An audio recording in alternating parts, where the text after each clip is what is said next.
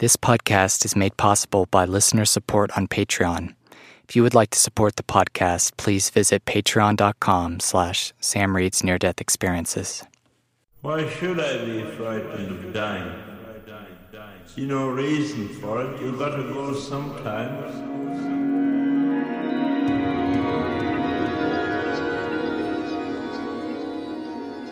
Hello, and welcome to the Sam Reed's Near-Death Experiences podcast. I hope you all are doing well. Today I have a near-death experience coming from a woman from France. Every now and then we like to find ones that are from different countries and different cultures because I think that helps us get a better idea of what these experiences are. And this is translated from French, so if every now and then something sounds a little different, her wording or something, then that's just because it's a little lost in translation. But for the most part, this is a very interesting and clear and fascinating near-death experience because, yet again, we have one that is essentially kind of like a dream. She's not very clear whether it's whether she was close to dying or whether this was a dream. I guess later on she mentions in some of the questions that follow this story that she was suspected of having heart failure, but it's not entirely clear in this story. But yet again, we're dealing with dreams, as I tend to bring them up a lot. I think this one stood out to me a little bit. But this near-death experience happened in 1993. This woman, Natasha, was laying in bed and just started to have this experience. It's kind of the start of it's a little ambiguous, but very interesting, and I hope you all enjoy it. As always, well, not always, but usually, as usual, I have found this at the Near-Death Experience Research Foundation website, nderf.org, and I will post the link to it in the description of this episode. If you want to go over there and check them out, they have a lot of different stories like this, and it's really fun just to browse through and read all the different stories of near-death experiences that people have, and there are a lot, so I definitely recommend you go check those out at some point. And with that, I think we can just roll on into the story here. So here is Natasha's near-death experience.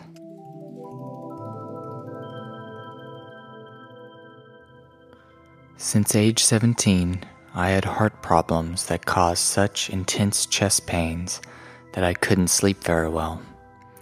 That night, I seemed to be in an experience that started without me. I found myself above my body while observing it. I was telling myself at the same time, God, how ugly is that body, and God, how beautiful it is. I was able to see with two kinds of visions.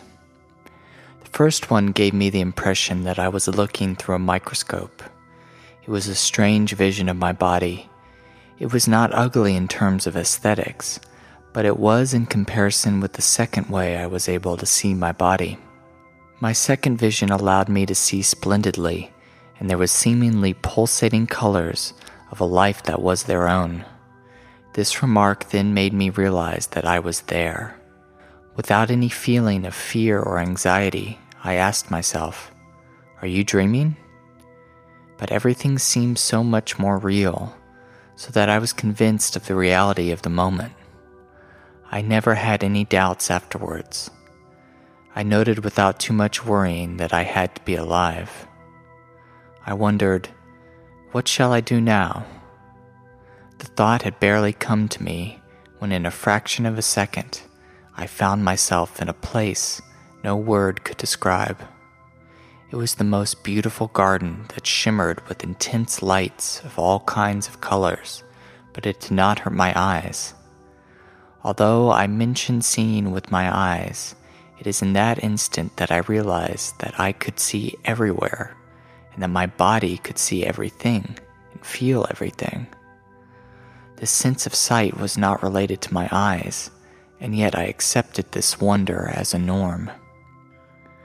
How could I describe this energy of life, the love that bombarded me from everywhere, integrated me into a sensation of such power that I plunged into sort of a hypnotic beatitude in front of the grass. I was that grass. She was me. I was unique, and yet I was in a kind of osmosis with her. It seemed to me that she was the most beautiful thing that I had ever been able to see. What drew me from this contemplation was a warm and loving wave that came from behind on the right side. I was overwhelmed with great laughter. I turned around like a human being, looking to see behind him, even as I saw him perfectly on all sides. I mention this because it seemed so very funny. Next, I was standing in front of a huge porch with an indescribable white light. What words could one use when there are none? If God were to appear to me in all his greatness and power of love, I would say that this threshold led to him. A huge weight seemed to have fallen off my shoulders, and overtaken with deep emotion, it seemed to me that I was returning home. As I decided to go through this door, an energy again came to my side. I knew right away that a being was there, and here I am turning around again, laughing for the second time. It was such a good joke. In front of me was a light that was more present and ready to communicate with me. I approached the light and asked who he was. I knew he was different but always full of love and an overwhelming understanding. I knew that he knew everything about me. He answered me by not using words, but through feelings of emotions captured throughout all my body. I will be what you want me to be. I realized that this being could not appear to me in his true form and full goodness, but he gave me the choice of what form he would take. Although I knew he was not my guardian angel, I asked him anyway, "Are you my guardian angel?" Then, under my amazed gaze, this entity of love was transformed into an angel of such perfect beauty. The wings were pointed towards the sky, and he had an angelic look overflowing with love that was directed at me. Can such a being be described? This light being was so full of love and was already magnificent and grandiose. But in his reassuring form as an angel, he seemed to reach an even greater level of grandeur. I came back down very quickly to the reality of our discussion when I was told that the time had not yet come for me to pass through the door. To convince me of it, he showed me my two sisters, whom I loved more than anything in the world. I saw all those moments that make and create links on our earth, and knew I would not want to break those links for anything. But here's the thing, where I found myself, the door of God was more love, more real, and more attractive than all the craziest dreams I could have ever wanted here on earth. I pointed out to him that my sisters were going to join me soon because time does not exist there. I said that as if it were an established truth that my sisters would join me in a moment. And very slowly, which is strange when one thinks in that place, as thought moves us at a vertiginous speed, my angel repeated that it was not time for me to leave, and that I still had things to do. But I wanted so much to go home, so much so that I asked him once again to kindly change his mind. He was firm on the subject. I knew that I had no choice on my part, and there were no questions about an eventual possibility of change. Then he made a strange move, and I found myself surrounded by his light. It was like when a child finds oneself in the arms of their mother, but stronger. His love was stronger, more present, true, and more real. Then it was as if I was sucked backwards. I found myself in a cramped, tight, black, and cold place. The light had left me, and the powerful air I breathed in was hurting me. I realized that I was back in my body. I do not know what happened next, in the seconds or minutes that followed. I was standing in my eldest sister's room, whom I woke up by turning on the light, and I burst into tears when she asked me what was wrong with me. I could not answer because I kept crying, while saying I was scared. I felt abandoned and had given over to that nameless cold. I felt as if I was lost in a place that did not seem real to me. Yet as I looked around me, I knew this was my reality. Then lying beside my sister, holding her hand from anguish, I repeated to her, "Do not sleep, do not sleep. Let me fall asleep before you. Do not leave me." I ended up falling asleep. When I awoke, my sister asked me what had happened. I had frightened her because that night when I entered her bedroom, I looked like a corpse in the artificial light. She said I was walking about, devoid of color. I could not bring myself to share these strong moments, which words could hardly describe without difficulty. Can one describe unknown colors, meanings that do not exist on earth, and then a love so great and so strong? How can one go on every day feeling as if you have lost something that you cannot even find on earth? It took me months not to cry every time I remembered that door where the most wonderful thing that I was ever allowed to know was located.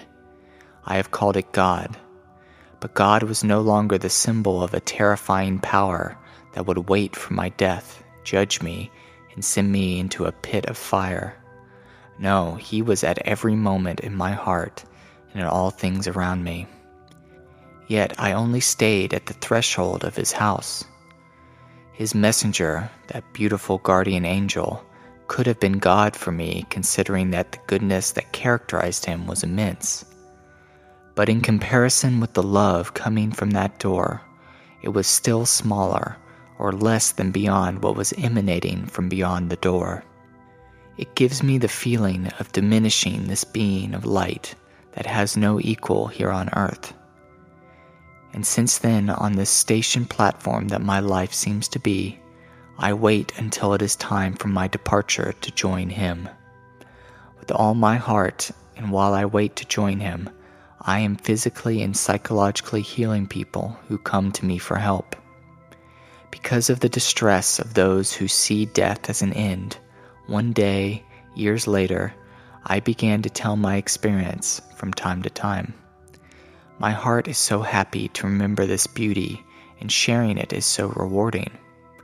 Even when I am not believed, I know that somewhere, someday, that person will say to themselves, "What if?" And maybe they can feel peace for a moment. As I am at peace, thanks be to God.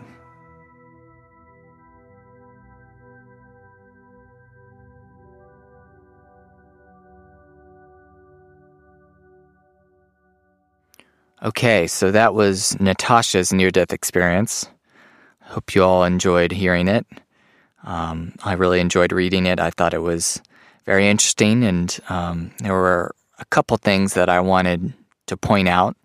The first being that this is yet another example of a time where the line between what is a dream and what is a near-death experience is pretty blurry.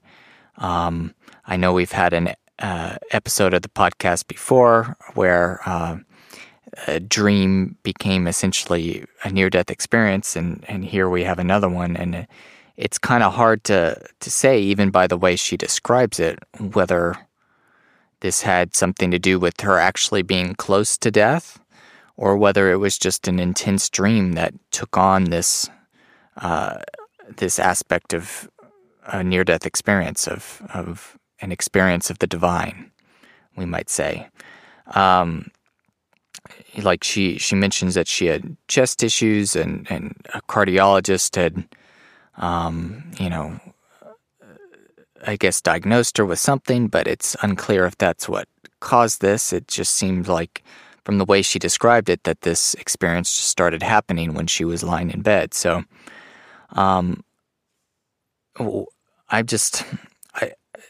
I don't know what that means for us. Like, we have dreams every night, and, well, most of us are in some degree, and the fact that apparently a dream can blend so seamlessly into this overwhelming experience of a divinity, it kind of, makes me want to pay even more attention to my dreams and take them that much more seriously.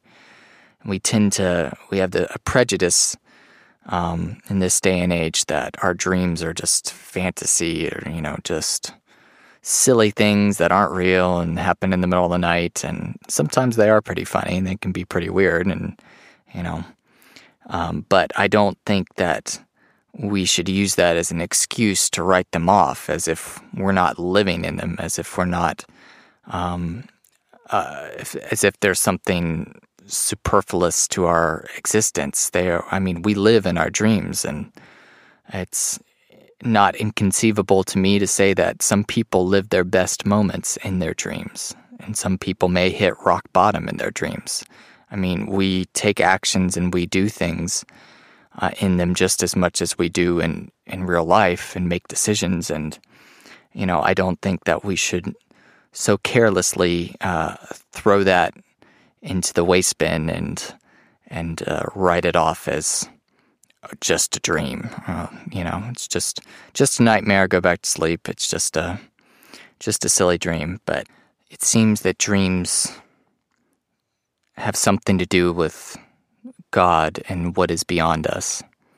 And I don't know what that is, and I don't think I can say what that is, but that certainly seems to be what comes through if you treat them seriously, which I would recommend you all do. I've been writing down my dreams for the better part of a year now, and that's been very, very meaningful for me. So I can't recommend that enough.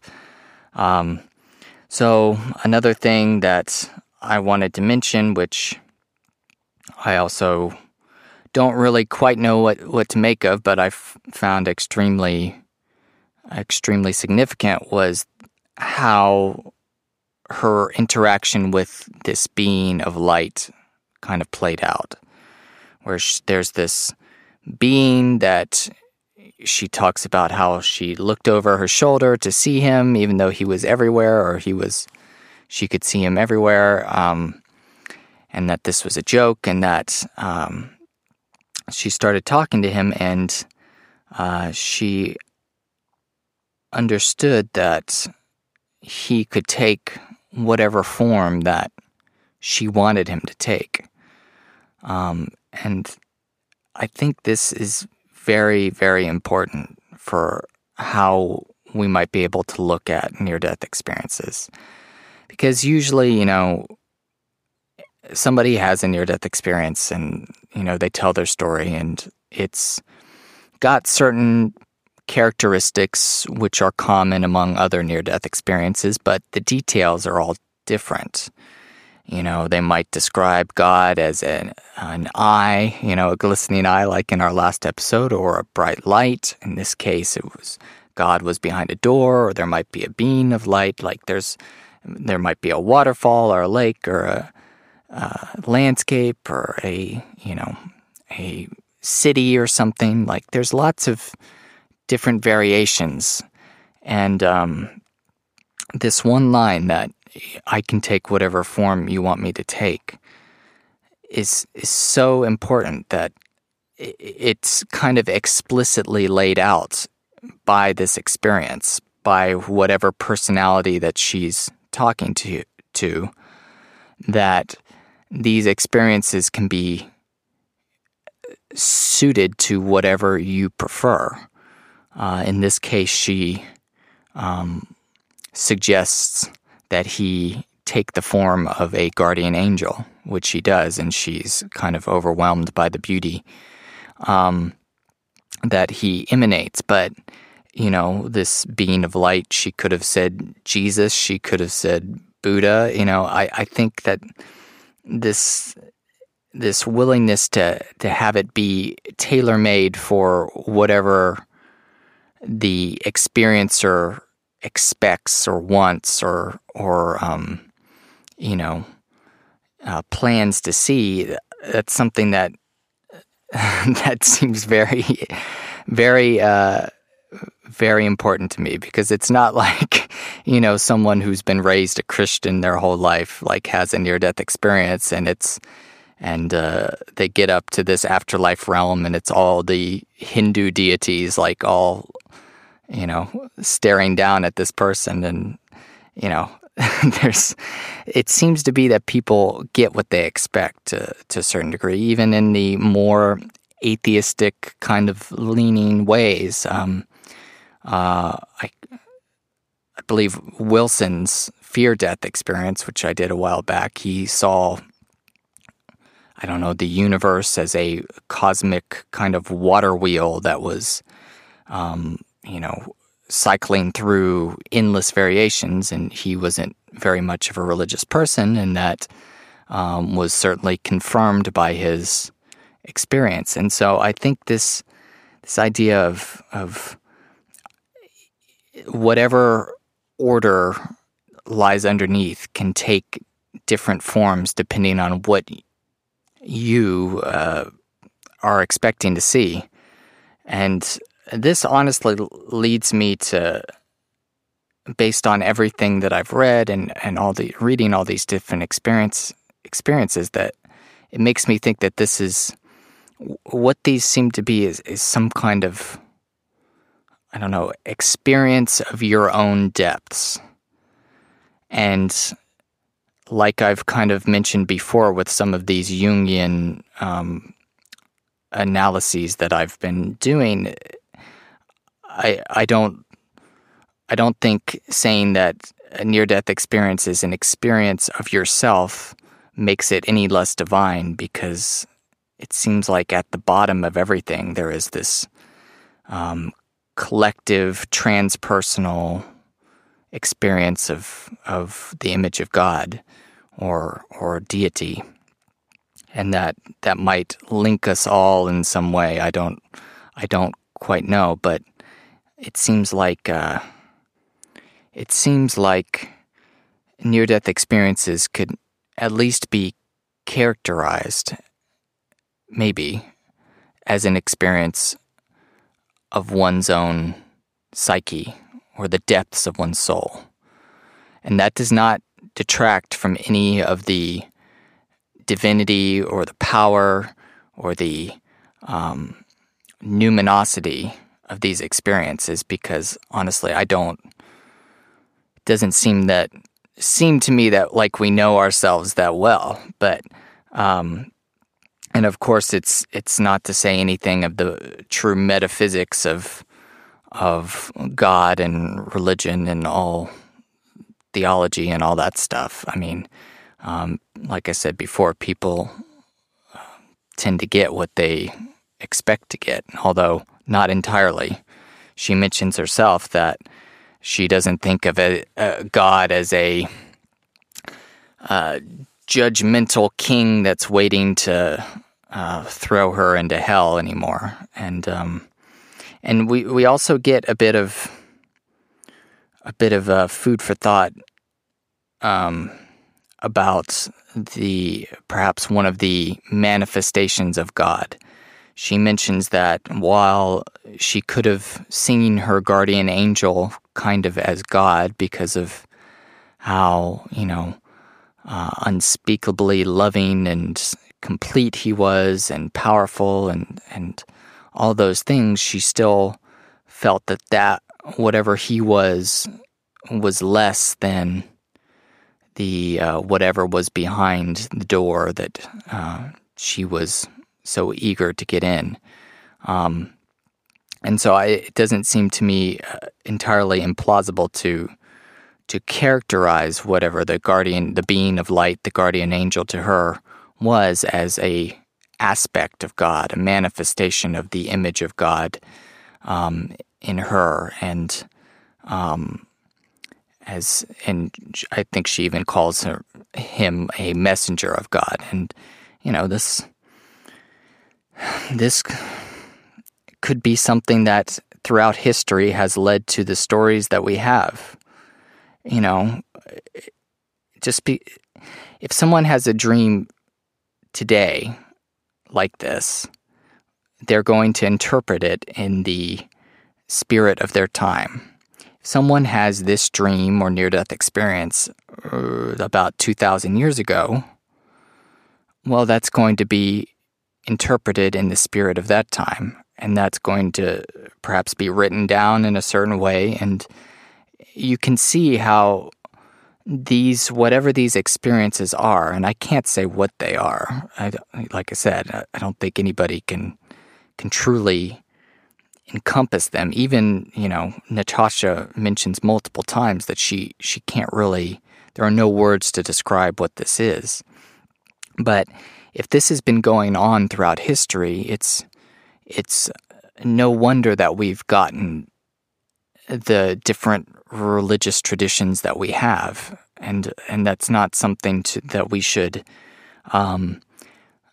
be quite so quick to arrogantly dismiss in our current scientific kind of age.